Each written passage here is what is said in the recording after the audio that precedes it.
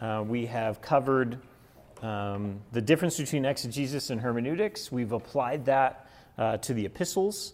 Wayne then talked about the Psalms specifically, and probably, I don't know how much he kind of stuck to that structure that I had been using the previous week. I'm not entirely sure, since you just mentioned to me that you hadn't recorded it. So, but we're going to go back to that structure where we kind of divide between what does it look like to exegete this this type of literature found in the Bible, and what does it mean, what hermeneutical principles. And that's kind of what we did, is we went through different types of Psalms and then identified them in their categories. Okay. And what set them apart. Great. So when we start getting into these other literary genres that you'll find in Scripture, you'll find that each of these evenings that we come together, we'll spend probably a little bit less time at what the exegetical process looks like, because you'll find that that's pretty similar once you've learned the basic principles of exegesis, the principles of reading, rereading, finding the different movements and the ideas that are in there, and kind of creating a structure that's built upon that. And we'll again reference that this evening, but the goal really is to maybe spend a little bit more of our time, since we have a shorter time together, a little bit more of our time kind of on some of the interpretational issues that might pop up, and what tools we can use to try to face those interpretational issues through that hermeneutical process. So tonight, we're going to focus on historical narrative, and we're going to throw in the book of Acts. And the reason why I'm throwing that in is that Acts is the only New Testament book that we're going to focus on in terms of historical narrative. Now, that kind of is different from the Gospels. I'm going to give the Gospels kind of their own week, primarily because there's nothing quite like the Gospels in Scripture, in that the rest of Scripture is focused on telling a story in some way, shape, or form when it comes to narratives. The Gospels are somewhat unique in the way in which they tell those stories. So when I say historical narrative, we are going to focus on Acts, but as you have all, I should have stopped you a moment ago, as you've all turned to Acts, the back of your sheet is where we'll start talking about Acts. Beforehand, we will actually talk about historical narrative as it shows up in the Old Testament. And the Old Testament, a substantial portion of the Old Testament is historical narrative. So what does that look like? Essentially, in the simplest form, point one here, the Old Testament narrative is the stories of the people of Yahweh, as it's written down. This is the people of Yahweh, how God made for himself a people, and what he then did with them. Do we have a mouse that has joined our group as well? Or is that a smoke detector right above us? No, it's right there. I thought it was just something on the table. It's got a battery. We'll see what happens. If it drives us all mad, we'll be okay. I think it's the table. It's the table. Yeah. All right. Well, we'll try to ignore it the best we can. So that's basically the main thing that I mean when we say Old Testament narrative. And there are 3 levels. Stop it, Wayne. 3 levels of Old Testament narrative. Well, I'm not going to blame a woman. I learned that lesson a long time ago. Yeah, and see how well that went for him. There are really 3 levels of Old Testament narrative, and I want to break them down here. Jesse has made mention of this, I think, probably 2 or 3 weeks ago as he was talking through Ruth. But there is the top or the highest level here that we're going to refer to as the meta-narrative, And by meta-narrative, you want to just copy on my sheet, you can. Feel free. Well, just write narrative, but then write meta in front of it, M-E-T-A in front of it. And basically, that's the big story that's happening all through the stories. And Jesse pointed out what I think is probably the most helpful and simple way of understanding what's the biggest story. If you were to look at the whole of the Bible, what is the story that God's telling us? Essentially, the meta-narrative is the redemption of Yahweh's people and how that affects us all, the redemption of Yahweh's people. And that story extends from the first page all the way through the last page and beyond, in a sense. But then when we're talking about Old Testament narrative, there's kind of the next level down. After we understand the meta-narrative is being told in two levels of narrative. The level B here is the story of Israel, the story of Israel. And this is the story of Yahweh's work through the Hebrew people, right? How he pulled Abraham from another culture and made the people of Israel out of his lineage, and the story that then that shows them going from going from Egypt into the Promised Land, all of the adventures that were required as part of that process. And then you kind of have the third level down, and that's where you're looking at how that story is unfolding in the individual stories. That's just what you would lay out there. And that's where we get to the flannel graph versions, the individual stories. So that's, I don't know if you grew up in flannel graph environments. They were using them this morning in children's. Were they? Yes. Old school, I like it. Yeah, I like it. no school like the old school. Right, so that's where you got your flannel graph Joseph and his coat of many colors story, or here's the story of Moses parting the Red Sea, or here's Samuel being called as the prophet, or here's King David, etc., etc. And those are all those individual stories. So now look at it back in reverse. Now that you've seen these three layers, look at it from C going back up to A. We all think about these Old Testament stories as these individual stories, and that is important to recognize them as such. But that's telling a bigger story of what God is doing with the people of Israel in the Old Testament narrative. And that's telling an even grander story about how God is redeeming mankind through his choices, his choice of the people of Israel and his choice to reveal himself in Jesus. That's kind of how those three levels of narrative work, especially in the Old Testament. And we see in there, in this point 3, as we start to break it down, there are certain things that we want to start to just kind of recognize as we familiarize ourselves with the exegetical process of the Hebrew narratives. So point A here, we in all of these stories, we'll bump into a narrator. We don't always know who the narrator is, but that narrator is providing the point of view. The point of view.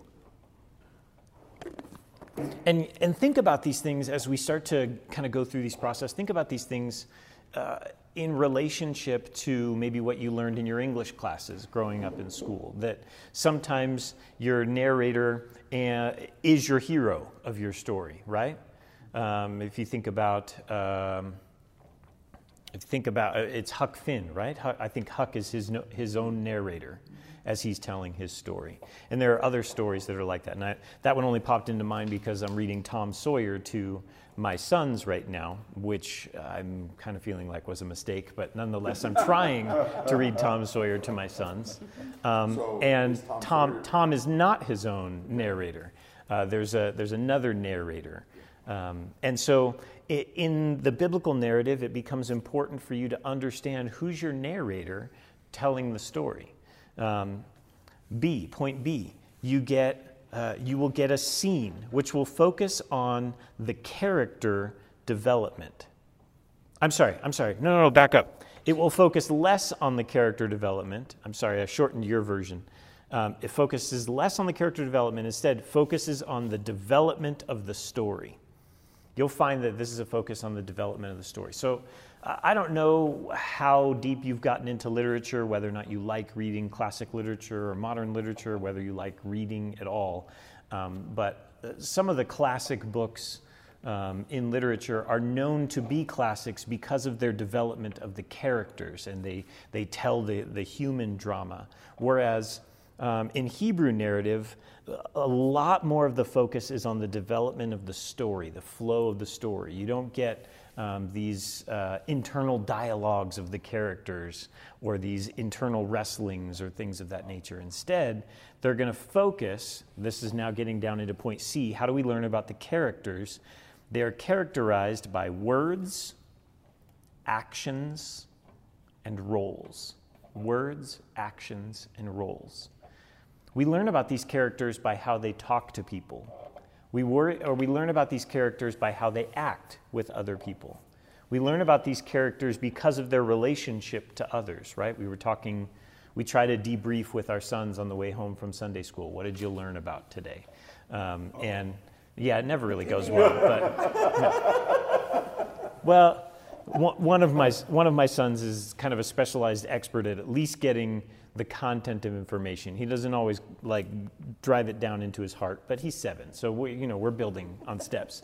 But and so I was able to talk about the reason why David was an unexpected king in relationship to his brothers, right? We get this story of how weird it was that David was selected king when all of his other brothers were bigger than him, stronger than him, better looking than him, and older than him. In that culture, it was significant that we then pick out this little morsel of a story where we learn that man may look on the outward appearance, but God looks at the heart. And we're able to use that as kind of that debriefing concept. It was really interesting because in the opening ceremony, the opening part of it, Susan was really driving home that Saul was picked because he was tall and dark and handsome, head and shoulders above everybody else in the crowd. And, that's kind of how he got picked. Then David becomes this little ruddy guy that looks like Opie Taylor. Basically voted least likely to succeed in his high school yearbook. So, and so, but we don't get to learn about those things through the narrator saying, and David was this, and then David was this, and then David was this. Instead, we learn about it as the flow and the development of the story reveals these details to us. It's kind of unique about Hebrew narrative. As a result, I don't have to then cover this hugely, but this is a reiteration of point D, that dialogue is often a key factor. The conversations that we do get are going to be significant because the point is really to keep the story moving. Keep the story moving and move it quickly, sometimes so quickly that we miss a lot of details. So if we do pause for a moment and start seeing some dialogue in between characters, that's significant. That's something that's meant to be teaching us something about that character, something about the flow of the story, something that we need to be seeing as the reader. Finally, I've just said this, but let's drive it home. Point E, plot and story, they are told quickly. They are told quickly. So as a result, when it comes to us trying to understand the exegetical process for Old Testament narrative, our key discipline is to slow down. The story is going to be ramrodded into your face, and you're going to go from moment to moment to moment, and in between sentences, sometimes you'll be covering hundreds of years in between sentences. So the things that are paused on and focused on by the narrator, you have to slow yourself down and say, why this part? Why here? Why now? Jesse's been doing a good job of this as he's been covering Ruth. Ruth is Old Testament narrative, right? We're talking about a story, a Hebrew story that tells the people of Israel, and he's pulling out some of these things for us that through your exegetical process you would notice too. As you, for instance, if you picked up the book of Ruth and you started to read it over and over and over again, one tidbit that Jesse pointed out today in his message is that it keeps referring to Ruth once she showed up in Israel and was living in Israel. It keeps referring to Ruth as the Moabite woman, Ruth, the Moabite woman. Why do we keep seeing this over and over and over again? Because it's drawing this tension. The narrator's not stopping for us and telling us that this is a significant problem, not stopping and reminding us, hey, remember the Old Testament laws that would talk about how you're supposed to disdain the outsider and stay away from the outsider? Definitely don't marry an outsider. To continue to point to her as this was one of the indications that the narrator is wanting you to see. So you have to slow down when you're going through that exegetical process. We'll talk more about the exegetical process when we get to Acts, just by way of reminder in terms of what that looks like. But let's dive in for a moment into hermeneutics in the narratives. We have to notice this, that narratives, this is your little dash point under point 4, narratives are history. Narratives are history. They are not fables. And I use that word precisely. Do you remember Aesop's fables? Those are probably the most famous fables. How would you describe to me, since we're a small enough group, we could probably have this conversation without getting too out of control, one would hope. I just had to pick somebody to look at when I said that sentence. I'm sorry. what's a fable? What do we pick up from there? We just watched Aladdin last night. Okay. It was awesome. So, a magic carpet, lamp, genie. Okay. That would probably fall under the fable. So you get a story, but there's something specific that you get with the story. Moral. There's always a moral to the story, right? And we get that line. Don't be There's greedy a- and be, Yeah, so Aladdin's got its story, right? Be yourself, one of Disney's favorite stories to tell. Be yourself, and they tell that story over and over and over and over again. But nonetheless, it's a story with a moral. You can look at it and go, this is the point that I'm supposed to be able to pull out from this. There's nothing wrong with fables, don't get me wrong. There's nothing wrong with fables, but that's not what the Old Testament is. Unless what the moral that you're wanting to point out is to point up to that meta-narrative.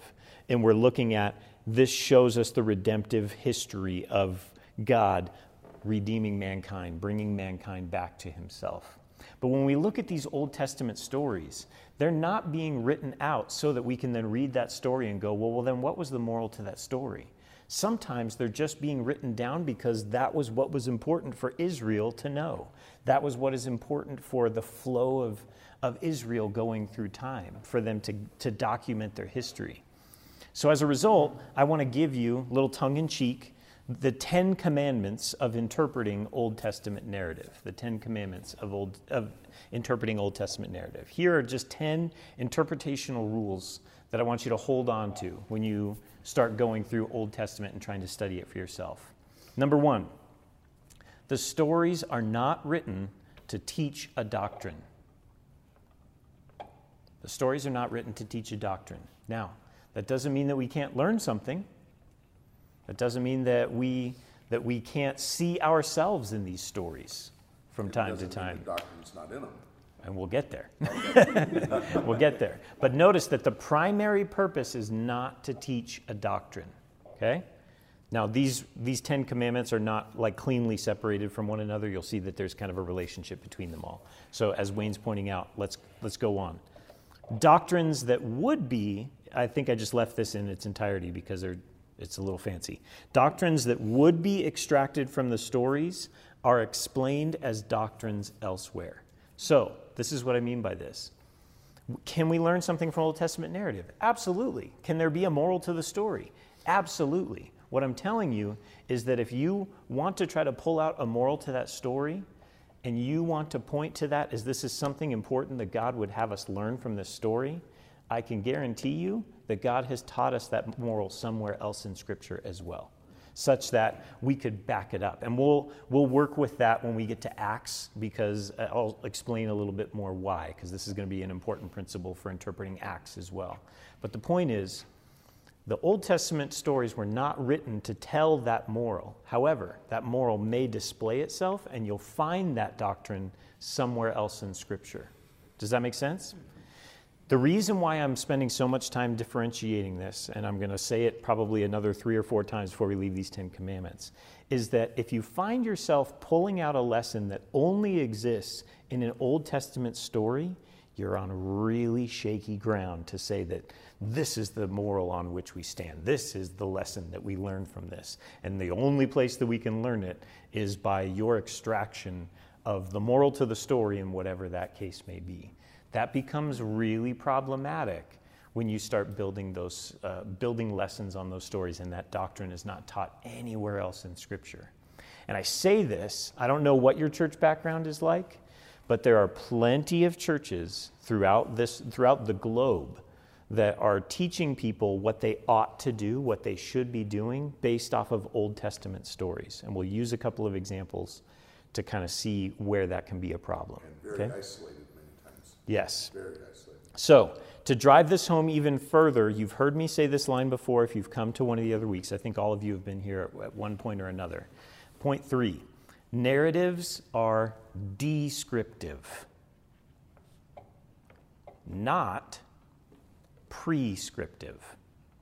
Narratives are descriptive, not prescriptive. And then I further explain what I mean by that in the line underneath. They record what happened. They record what happened, not what ought to have happened. Okay? So I think there are certain ways in which we could see this, and it's very obvious, right? Let's take phenomenal failures for 600, Alex. We all know that King David, in all of his glory and greatness, decided to commit adultery with a woman and kill her husband in order to cover up his sin. I don't think anybody struggles with looking at that story and going, and thus, what we ought to do is go and do likewise, right? We don't get that. We don't see that at all. But for whatever reason, we start to deviate from that concept when we look at some of the other stories, and we realize we don't realize where the rules are. And instead, let me give you this simple rule to work with. These Old Testament narratives are describing what happened, not what ought to have happened. It's just telling you what went down, right? It becomes a little bit more confusing when you start looking, especially if you start looking at these stories in Judges. For whatever reason, I was crazy at one point. I actually really enjoyed it, but I just went out on a limb and I went through the book of Judges with a college group one time for like 6 months. And there's all kinds of stories in the book of Judges that are not explained to you in such a way that would cause you to believe, hey, dummy, it shouldn't have been this way.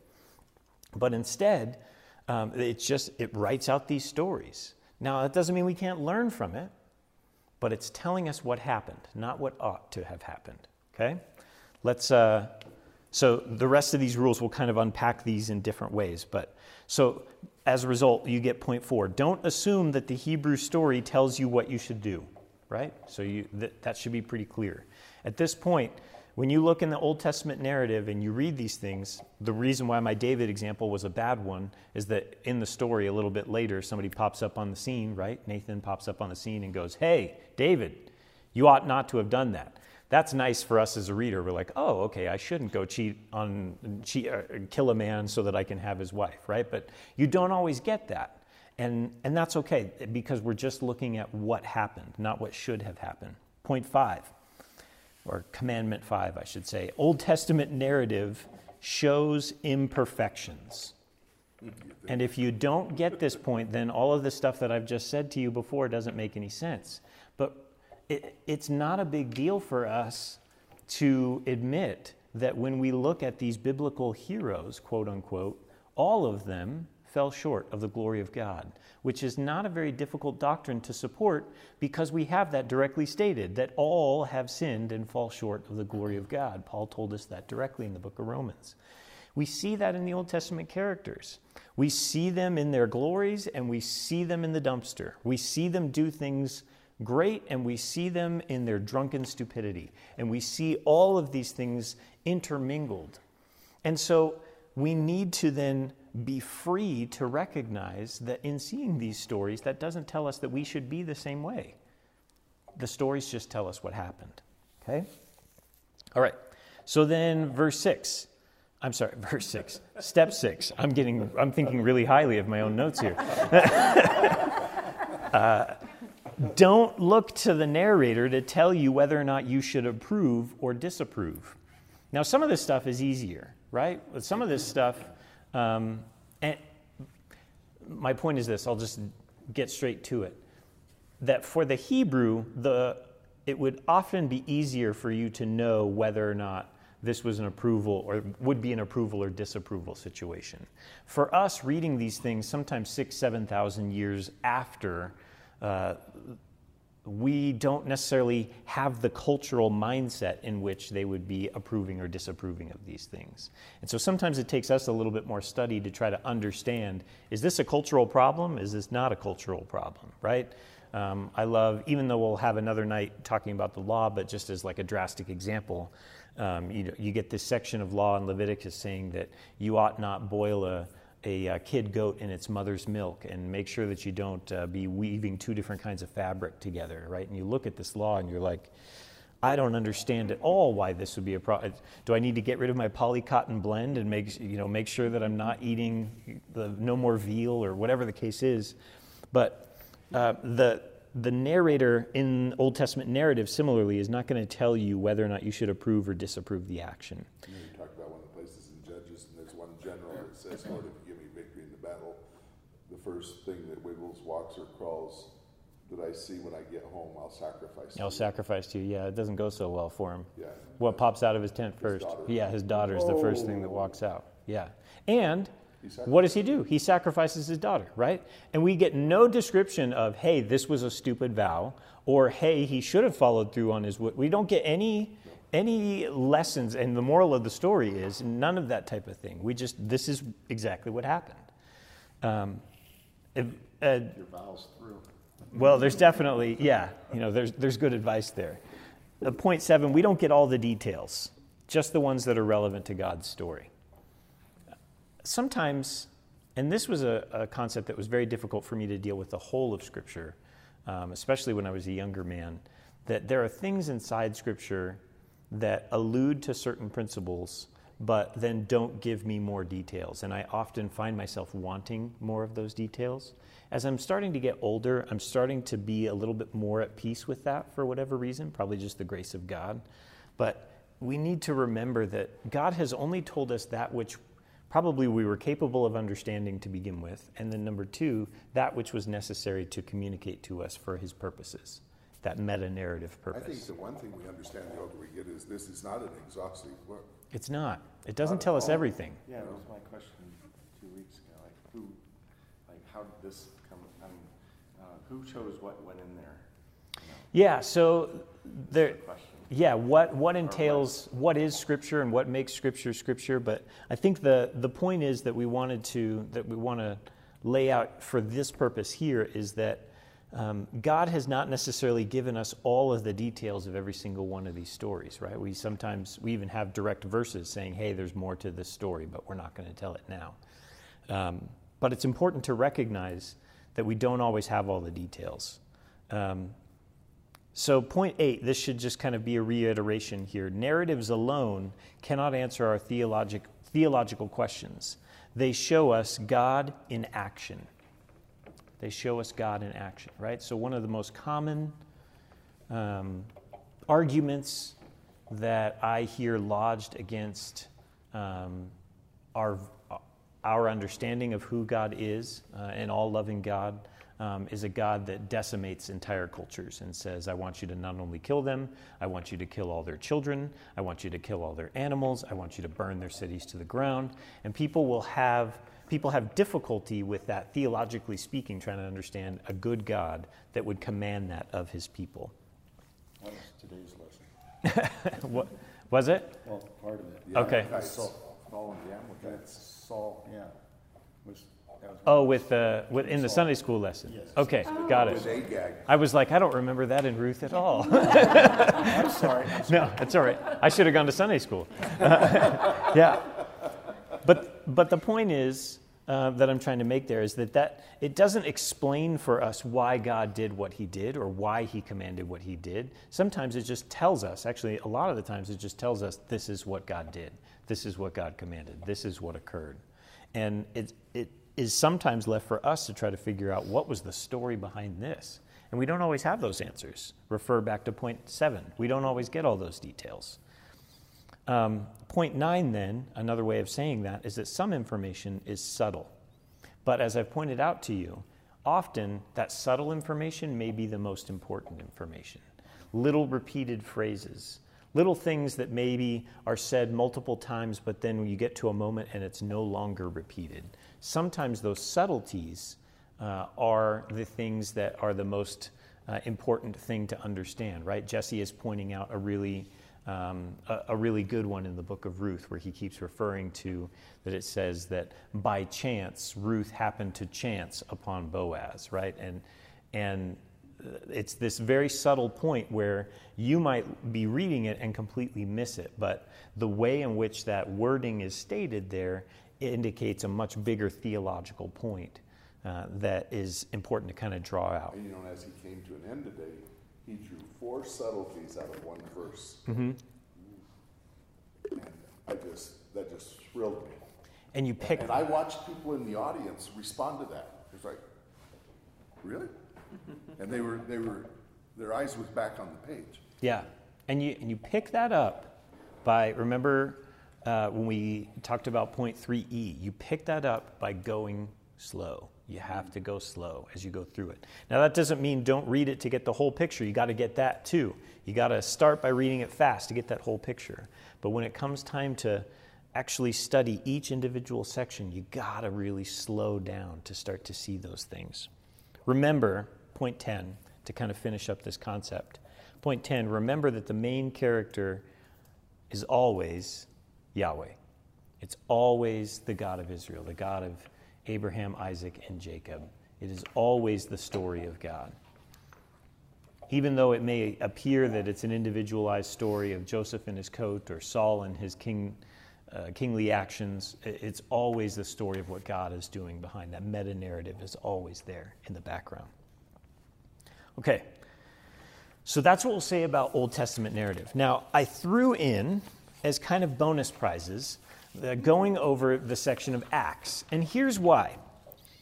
Because when it comes to Acts, essentially the exegetical process is the same. And I would even argue that the hermeneutical process is the same, because essentially it is the story of the people of God. It's still the story of the people of God. It's still that meta-narrative of the redemptive story. The twist, though, is on the second level versus our Old Testament narrative. We're no longer telling the story of Israel, but we're telling the story of God's people in the church and how the church is spreading. And we'll talk more about that in a moment. But what I'm going to argue to you when it comes to the study of Acts is that most of the principles are the same. We just need to slow ourselves down and think about the way that we think about Acts. Let's jump into it. The key problem that I want to just identify, and we haven't used an example yet, so we'll kind of jump into it for a second. The key problem is that because Acts is the story of the spread of Christianity, people start applying different interpretational principles. For whatever reason, they'll read Old Testament narrative and think that the interpretational process is different because that was with Israel. But when it comes to the church, the interpretation of Acts ought to be different because this is telling the story of the church. I would argue that's not really the same. Let's look for an example. I used Judges for a second ago. But if you look at Judges, and we don't have to read the whole story, but are you familiar with the story of Gideon's fleece in Judges 6? Let me see so that it doesn't try to narrow this down, because I think I was just going to talk about it in general. So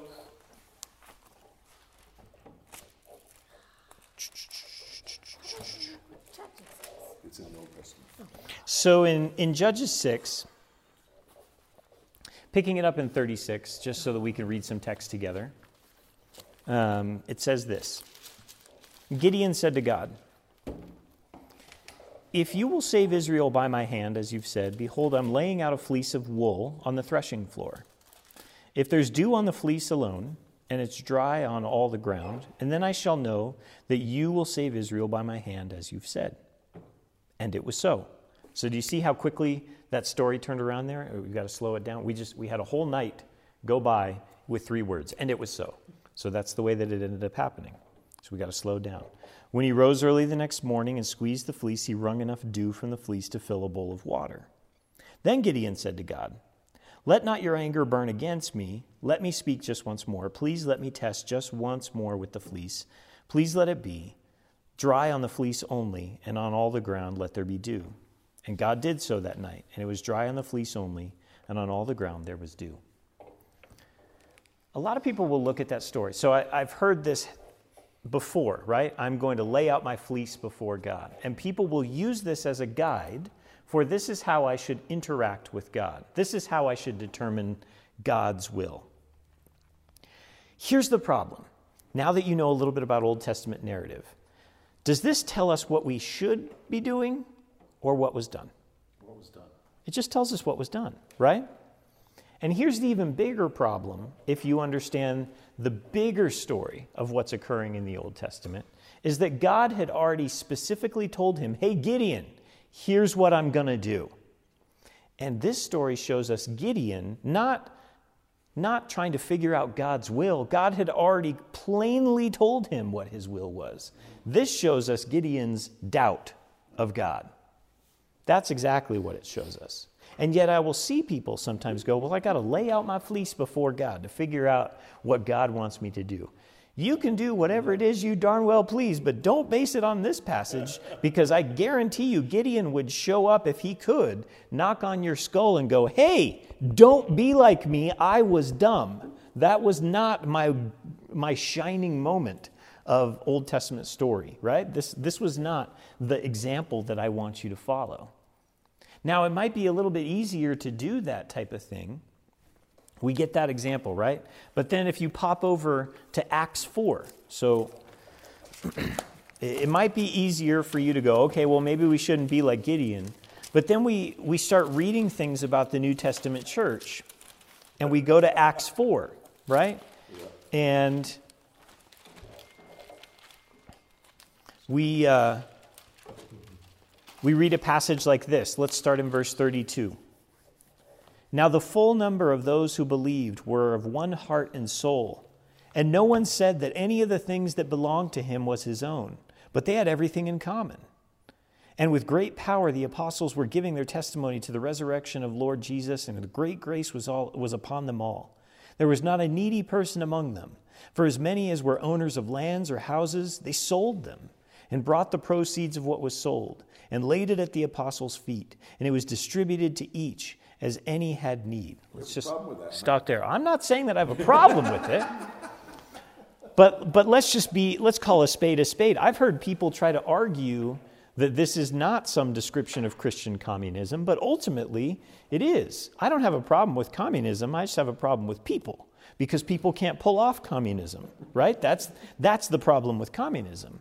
Now, here's the point. Here's why I'm bringing this up. This is not a political lecture in any way, shape, or form. But the point that I'm trying to bring up is that I will then hear people, because this is the story of the early church, tell us, and this is what we ought to do too.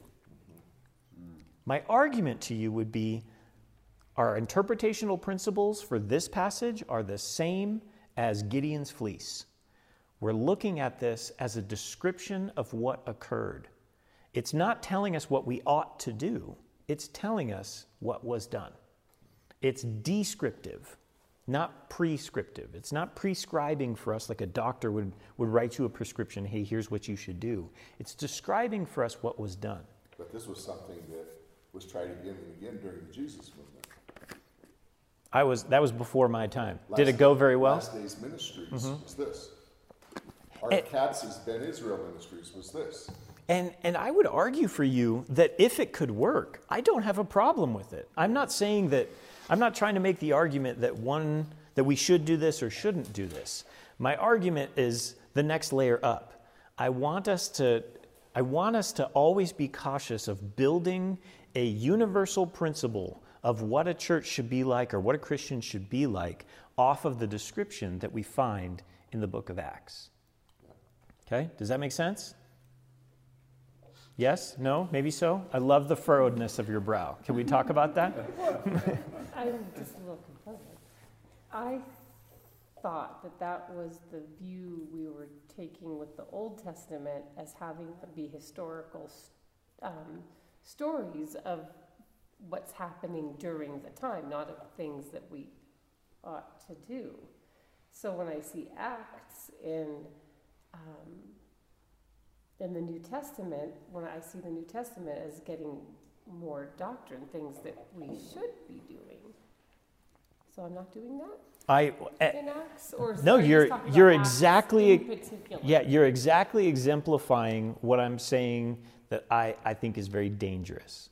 I would argue, my argument is that no, you should not be doing that. That just because you had that one page in your Bible that flipped from Old Testament over to New Testament, that when we get to a narrative section, that's automatically telling us that we should be doing it just because it's in the New Testament. And so the book of Acts, which I haven't studied, is a narrative story. It is. It's the story of Yeah. his apostles. The whole thing is the narrative. It's Okay. it's about the spread of the church. So the key distinction is that in the Old Testament, the narratives are about the spread of Israel and the story of Israel. The book of Acts takes that story of Israel, and even if you read the beginning of Acts, there's a lot initially of record of sermons that are given by early church members, and they tell those sermons, starting it by talking about the development of Israel and how that brought itself to the revelation of God in Jesus. And as a result of that, we then get the spread of the church in the story of Acts. And so that's the point I'm trying to make to you, is that the interpretational principles are the same from Old Testament narrative and New Testament. Now, those rules then end up being the same, and we'll get there in a second, but I'm kind of belaboring the point as a result to tell you that I want to see the rules as the same between both sections. So, as a result, the point one here, the exegesis is going to be similar. We want to go through the same process that we would of understanding the Old Testament books. We want to understand Acts in the same way. We want to know the author. And because Luke is the only New Testament narrative book, in the way that I'm going to divide it up, we can go ahead and dive in a little bit more specifically into the book of Acts, just by way of example. Who's the author of the book of Acts? Does anybody know? And if you don't know, you could go to Acts 1:1. Go. Oh, do you know? Just put me on the spot. No, I'm pretty. No, I have it written down. I have it written down. Luke, who's?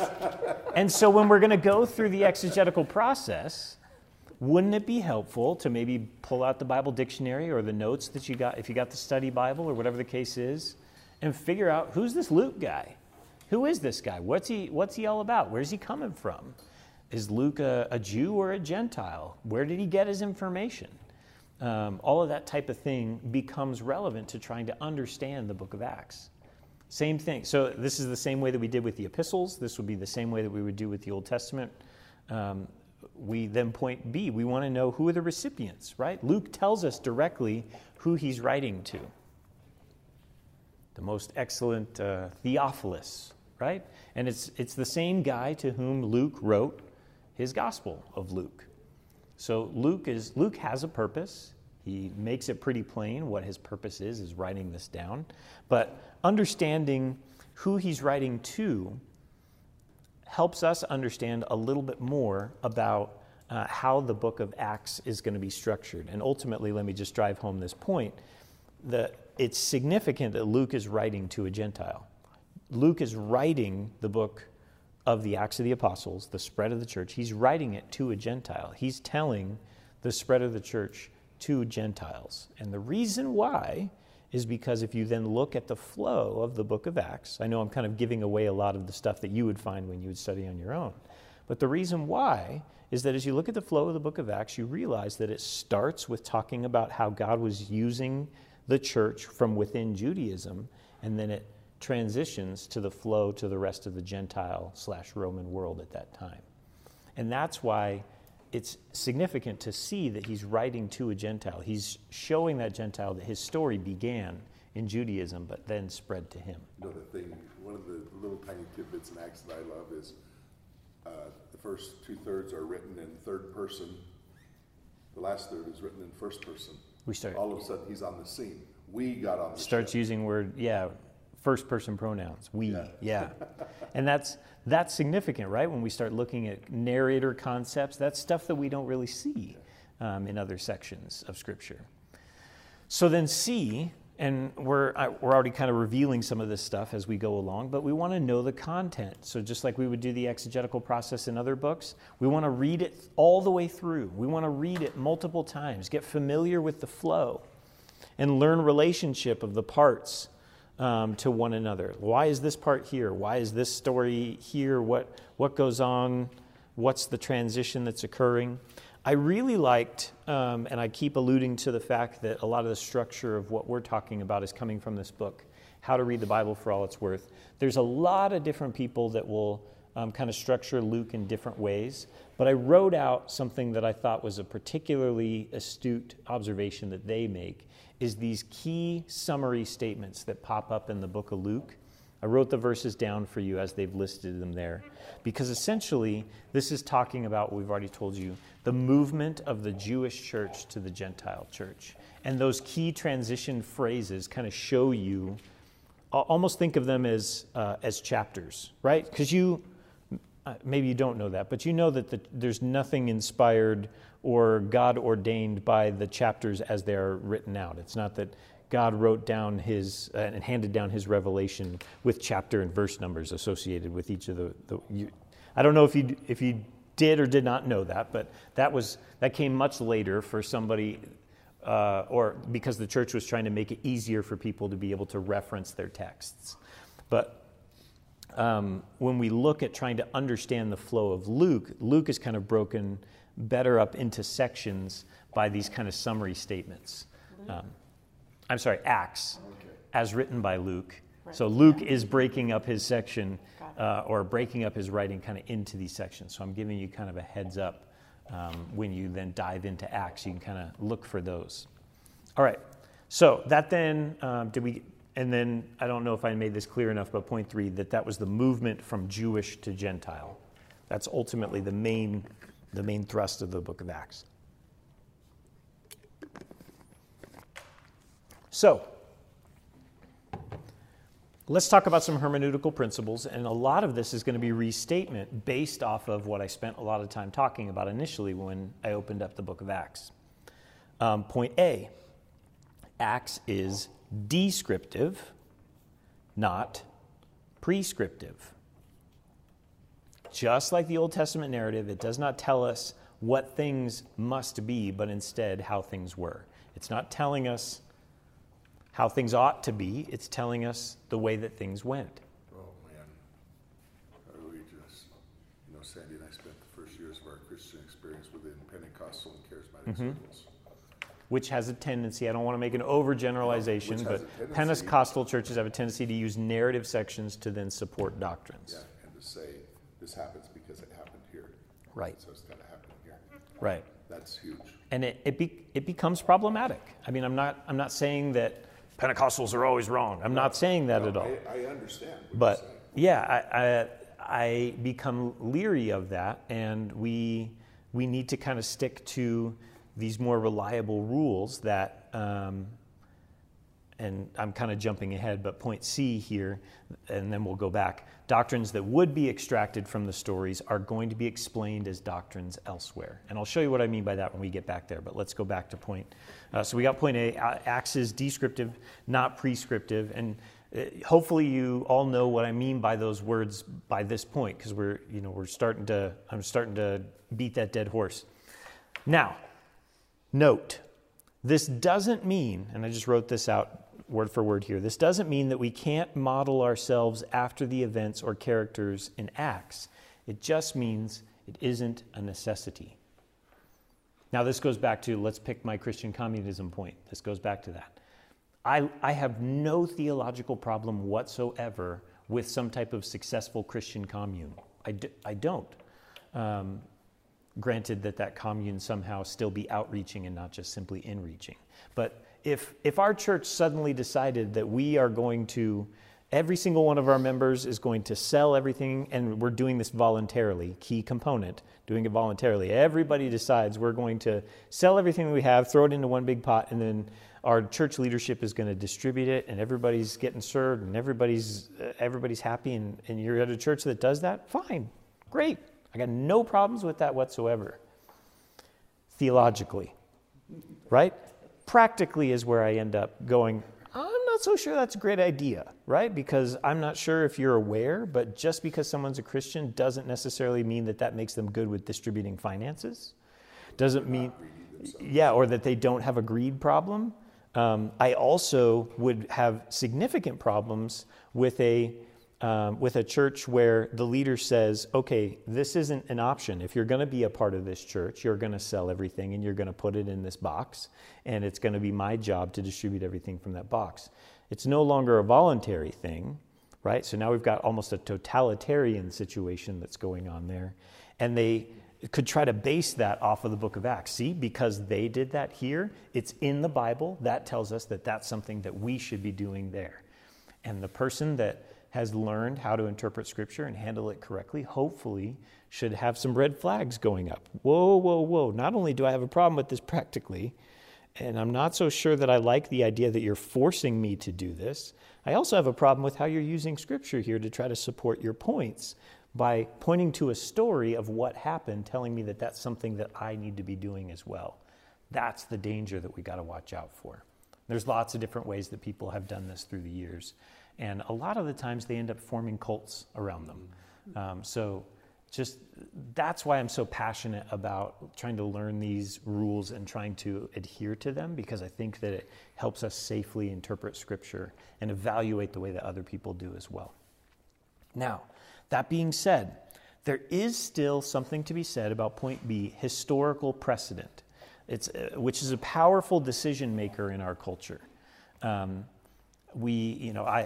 spend my day job, so to speak, working in the justice system, which is heavily dependent upon historical precedent, right? When somebody goes to the appellate courts and they want to try to say that the original ruling that happened in my first trial was wrong because of this way, shape, or form, the first thing that those judges will do is they will look at the catalog, and these are significant collections of court cases in the past, and go, how have other judges ruled on issues like this in the time, and try to apply, either find those circumstances or find multiple sets of circumstances that are similar in order to then help them make their decision. Historical precedent is a huge component for our culture. Why is this relevant? I want to point out to the fact that Acts is the story of the spread of the church. And so there's probably still something to be said about learning from how did the church spread, and what was the church like when it was spreading, and what things occurred and what things didn't occur. This is the first church, and this is by way of examples, this is the first church I've ever been a part of that has a designated set of people called deacons. Okay?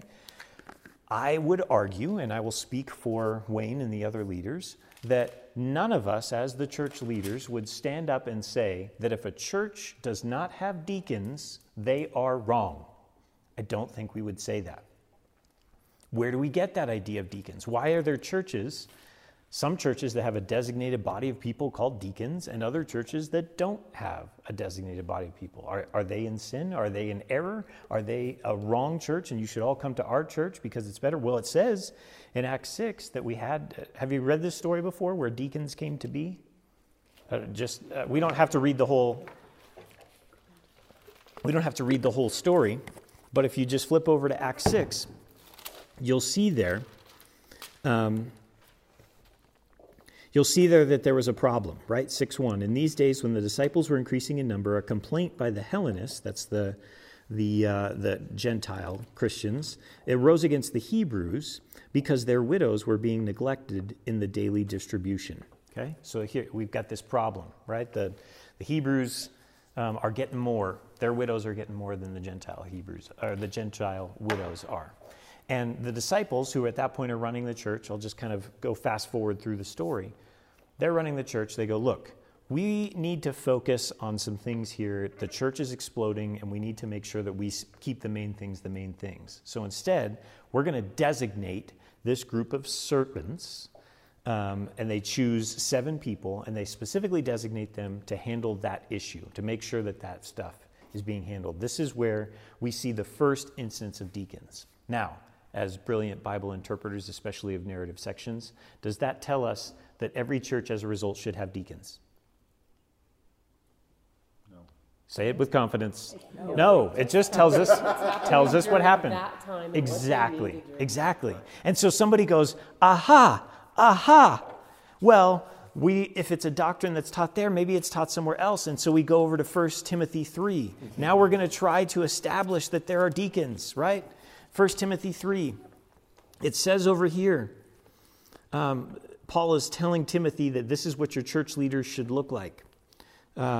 Just real quickly, after he gets done talking about overseers or bishops, or where we get our idea of elders, Paul then says this in 1 Timothy 3:8, deacons likewise must be dignified, not double-tongued, not addicted to much wine. And he describes what the deacons ought to be like.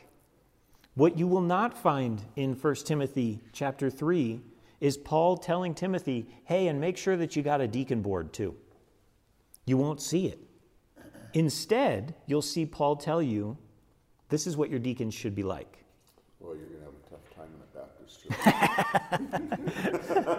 church. My point is this. And this is why I guess I've become a little bit more wishy-washy. And ironically, I've become more wishy-washy by becoming more black and white. Yeah. I've become black and white on how Scripture needs to be interpreted, but as a result, I've become more wishy-washy on things like, should a church have a deacon board? I don't care. But if you got one, I can tell you what it needs to look like. That I've got. I've got that in Scripture. But if you don't want to have one, okay, no big deal. The church had one in the story of Acts. That's why they started it. And maybe you have good reasons for having one. Maybe you don't have good reasons for having one.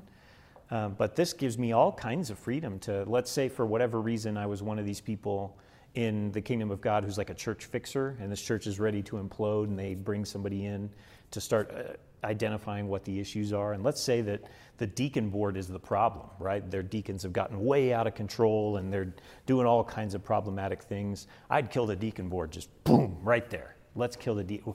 You can't kill the deacon board. We have to. No, there's nothing in Scripture that says that I have to have. Now, this is obviously not about deacons, right? I'm just showing for you the way that people sometimes will twist the intent of Scripture in order to say things that God didn't necessarily lay out. He doesn't tell us we have to have deacons. He tells us what they ought to look like if you do have them. Historical precedent of what the church did is still an important factor, right? Should we have a deacon board? Should we not? Well, I don't know. There is an argument to be made that maybe it's a decent idea. The church found it to be a decent idea way back in the beginning, and here's why. But that still doesn't say, and thus saith the Lord, thou shalt have a deacon board, right? It doesn't say that. And we need to be very careful about how we use Scripture along those lines. So then this kind of enforces, just kind of by way of driving it home, and we've said this multiple times, but point C, that the doctrines that we would try to extract from the book of Acts, we would be able to find those explained as doctrines elsewhere. So let me give you an example in the opposite direction, okay? So I've told you all these things that you can't do and you can't support, but let me give you a really pivotal example. At least it's pivotal to me, and I'll explain why in a moment. In Acts 10, we come across this story. Let's start in verse 9. The next day, as they were on their journey and approaching the city, Peter, who's a Jew, by the way, went up onto the housetop on the 6th hour to pray. And he became hungry, and he wanted something to eat. Okay, stop there. Based on what you know about Jews, do they have rules about what they should eat? Yes. Right? That's where we get the idea kosher, right? They still sects of Judaism today that still eat by certain rules. Peter, who is a Jew, he's hungry, he has something to eat. And while they were preparing it, he fell into a trance and saw the heavens opened and something like a great sheet descending, being let down by its four corners upon the earth. In it were all kinds of animals and reptiles and birds of the air. And there came a voice to him, "Rise, Peter, kill and eat." So Peter thinks this is a test, right? Peter goes, you can't catch me like that. Peter said, "By no means, Lord, I've never eaten anything that is common or unclean." And the voice came to him again a second time, "What God has made clean, do not call common." This happened 3 times, and the thing was taken up at once to heaven. Now, what's fun about this story is that God was preparing Peter to go talk to a Gentile, which is something that Peter was not used to doing because he was a Jew, and Jewish rules were, hey, stick to the Jews, stay away from the dirty Gentiles. Then God was going to take Peter and say, no, I've got this Gentile I need you to talk to. Significant in the flow of Luke's story. But there's a byproduct here of what's occurring. Peter, who's eaten kosher his entire life, is told by God, hey, you can eat all this non-kosher stuff here. Peter, thinking it's a test, going, no, I'm not going to do it. But God says, no. If I say that you can do it, you can do it. Now here's the deal. This morning, in preparation for church, I and my family enjoyed a healthy slab of bacon. very much a non-kosher thing. Now, maybe you haven't thought about that. Maybe you should think about it. But that's a non-kosher thing. And for me to say that I follow Scripture with every single aspect of my life, I have an inconsistency there if I want to try to establish just from Old Testament law what I should be eating.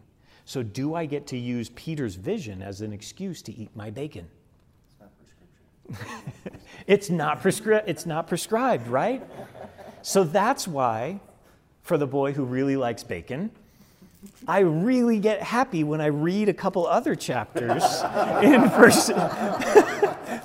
for instance, 1 Corinthians 8:8 just so happens to address this issue as well, right? When Paul is trying to face the issue, are we allowed to eat these steaks that were sacrificed to idols? I mean, that's more or less what he's trying to address. Paul says this in 1 Corinthians 8:8. Food will not commend us to God. We are no worse off if we do not eat, and no better off if we do. I love it. I'm so tired of being told bacon away. Well, and the point is this, right? And actually, let's real quickly look at Colossians. I like how he says it in Colossians. It's even stronger in Colossians chapter 2, verse 16. We see this. Therefore, and maybe you'll like this too, you ought to have a juice cleanse for spiritual purposes. Therefore, let no one, this is 2:16 of Colossians, let no one pass judgment on you in questions of food and drink, or with regard to a festival or a new moon or a Sabbath. These things are a shadow of the things to come, but the substance belongs to Christ. Can we look at the story in Acts and tell ourselves that doctrinally, theologically speaking, we're allowed to eat whatever we want? No, we can't do that. But if we wanted to extract from there what was happening, and we wanted to establish in some other way, can we look at some other passage of Scripture and support the idea that we no longer have to abide by kosher laws? Yes, we can. I've shown you 2 other passages indicating that Paul told us, look, guys, we're not pleasing God by how we eat anymore. There are Romans some 14, concepts. he really dealt with it. What's that? Romans 14. And, Matters of conscience. and what Paul does instead is he shifts the conversation, exactly what you're saying, shifts the conversation about what you're actually eating to why you're eating what you're eating. And it becomes a heart issue instead of the actual, instead of a bacon issue. Yeah. One of the places that this shows up too, this is so good. Acts chapter 15, the church council. The church lays down some rules for the Gentiles. Mm-hmm. And yet, the rest of the New Testament, they're reiterated again and again and again and again. Though it's a story of a church council, what actually was the edict that came out of that church council pops its head up many more times Right. through the rest of the Bible. So the point is, and we can, by way of summary, indicate this both for Old Testament narrative and the study of Acts, is that the point is to try to tell the flow of God redeeming his people. How he does that in Israel, then how he does that through the church. And there are some great things to pull out from there. It's not that we cannot learn from these pages of Scripture, these wonderful stories. No, we can learn from them. But we must be very careful when we try to then make doctrinal rules based off of the stories alone. And the way that we protect ourselves from that is if we try to pull out a doctrinal rule from one of these texts and we want to say that this is universal for everyone, you got to find it somewhere else in Scripture. You got to find it some other place where it's specifically stated, and thus this is the way that it needs to be. That's the way that we protect ourselves and make sure that those rules are there. We say then it's established on the testimony of 2 or 3 witnesses. You know, We could say that if you wanted to get all Old Testament about it. The witness appears again and again. Yeah. If it's a crucial, if it's a moral of the story type of point, you're going to find that idea reflected in other areas of Scripture where it will make it very clear that this is one of God's priorities. So, That being said, that's how I wanted to cover Old Testament narrative in Acts. I did make a distinction between the narrative that you find in Acts and the narrative that you find in the Gospels. And if I'm not mistaken, I believe that will be what we cover next week, is how the Gospels are unique in their narrative structure and what that really means. Where what is it, the key idea is now here we have a narrative of our teacher, the teacher upon whom we as Christians base our life, describing for us what that teacher is teaching. That changes the whole nature of what we're reading on those pages. And that's what we'll discuss next week. Questions, problems, concerns? Bribes? Right. That's what my 9th grade biology teacher would say. He'd always say it in that order. Questions? I thought Acts was I understanding incorrectly, Acts was the only narrative in the New Testament? In the way that I'm breaking it up. Okay. So let's say that it's the only narrative of the New Testament that doesn't contain Jesus teaching people. So as a result, it's much more of a story of the flow. Whereas in the Gospels, Matthew, Mark, Luke, and John, it's commingled with the story of what's going on with Jesus and the things that Jesus is actually saying, which changes the whole ball game of what we're doing with the text. So Acts is the only New Testament book where Jesus isn't teaching. Correct. With minor exception, right? Because the beginning of Acts does start with the Great Commission. So technically speaking, Jesus does make an appearance at the very beginning of the book of Acts. But generally speaking, that's not what you'll find in Acts, is Jesus teaching. Sorry, like I said, because I'm more black and white, I've become more wishy-washy. Good questions? Anything else? Well then, great. Thank you for coming here on your Memorial Day Sunday evening. I hope that you have a good day of remembrance tomorrow and enjoy the freedom that we have to... I mean, it's such a blessing to... Eat bacon. Well, yes, to eat bacon. To eat bacon. Bacon is wonderful. But to be able to study Scripture and even be able to spend so much time with Scripture that we can study about how to study Scripture and not have to worry about people kicking in the door with guns and taking us all to jail for it. And that is a right and a privilege that has been borne on the backs of many that have come before us. So I'm grateful for it. Hope that you get to enjoy that a little bit tomorrow as well. All right. Blessings on you.